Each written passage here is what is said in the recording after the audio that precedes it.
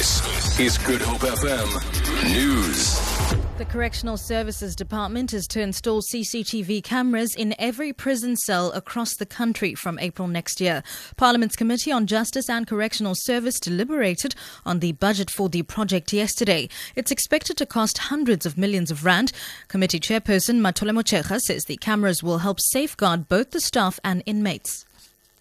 It's very important because these correctional services have to be safe for both the officials working there and the inmates themselves. But more importantly, we want the inmates to be rehabilitated. Now, if those places become places of crime, it means there will be no rehabilitation. And without rehabilitation, there can't be any social reintegration. The state will find out today if it can appeal a court decision to allow Janus Wallace to be granted parole. This comes after the High Court in Pretoria reserved judgment in the matter of SACP leader Chris Hani's convicted murderer on Tuesday. Earlier this year, Justice Minister Michael Masuta set aside the medical parole board's decision to have Wallace freed and called for further dialogue with the SACP and Hani's family. Hani was gunned down at his Boksburg home in April 1993. The ANC in the Western Cape says the office of one of its councillors has been set alight in Philippi.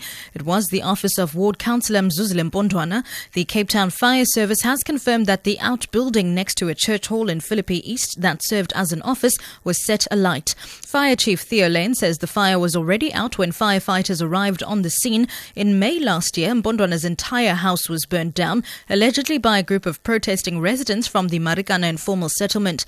ANC Chief Whip in the city of Cape Town, Olani Sotashe, says he's baffled by the latest incident. It's very strange, and I think we should not tolerate this kind of incidents in our communities, because that councillor works for his community, and even now he's part of the people that have been nominated by the community to be a councillor again. So I do not understand why people are actually resorting to this kind of barbaric actions. We will leave no stone unturned until we find these perpetrators. And finally, SANParks says Sylvester the lion will be relocated to his new home at the Addo Elephant Park within the next 2 weeks. SANParks was mum on the future of the young lion after he was recaptured following his second escape from the Karoo National Park late last month. SANParks spokesperson Wanda Mkuchulwa says the lion will be moved to an enclosure with 2 females and 2 older males. The older lions will be moved from that section to give the younger lion an opportunity to bond with the 2 female lions so that he can get a chance to form his own pride.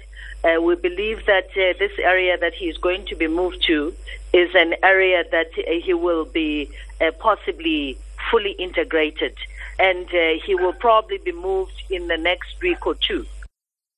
For Good Hope FM News, I'm Sibs Matiela.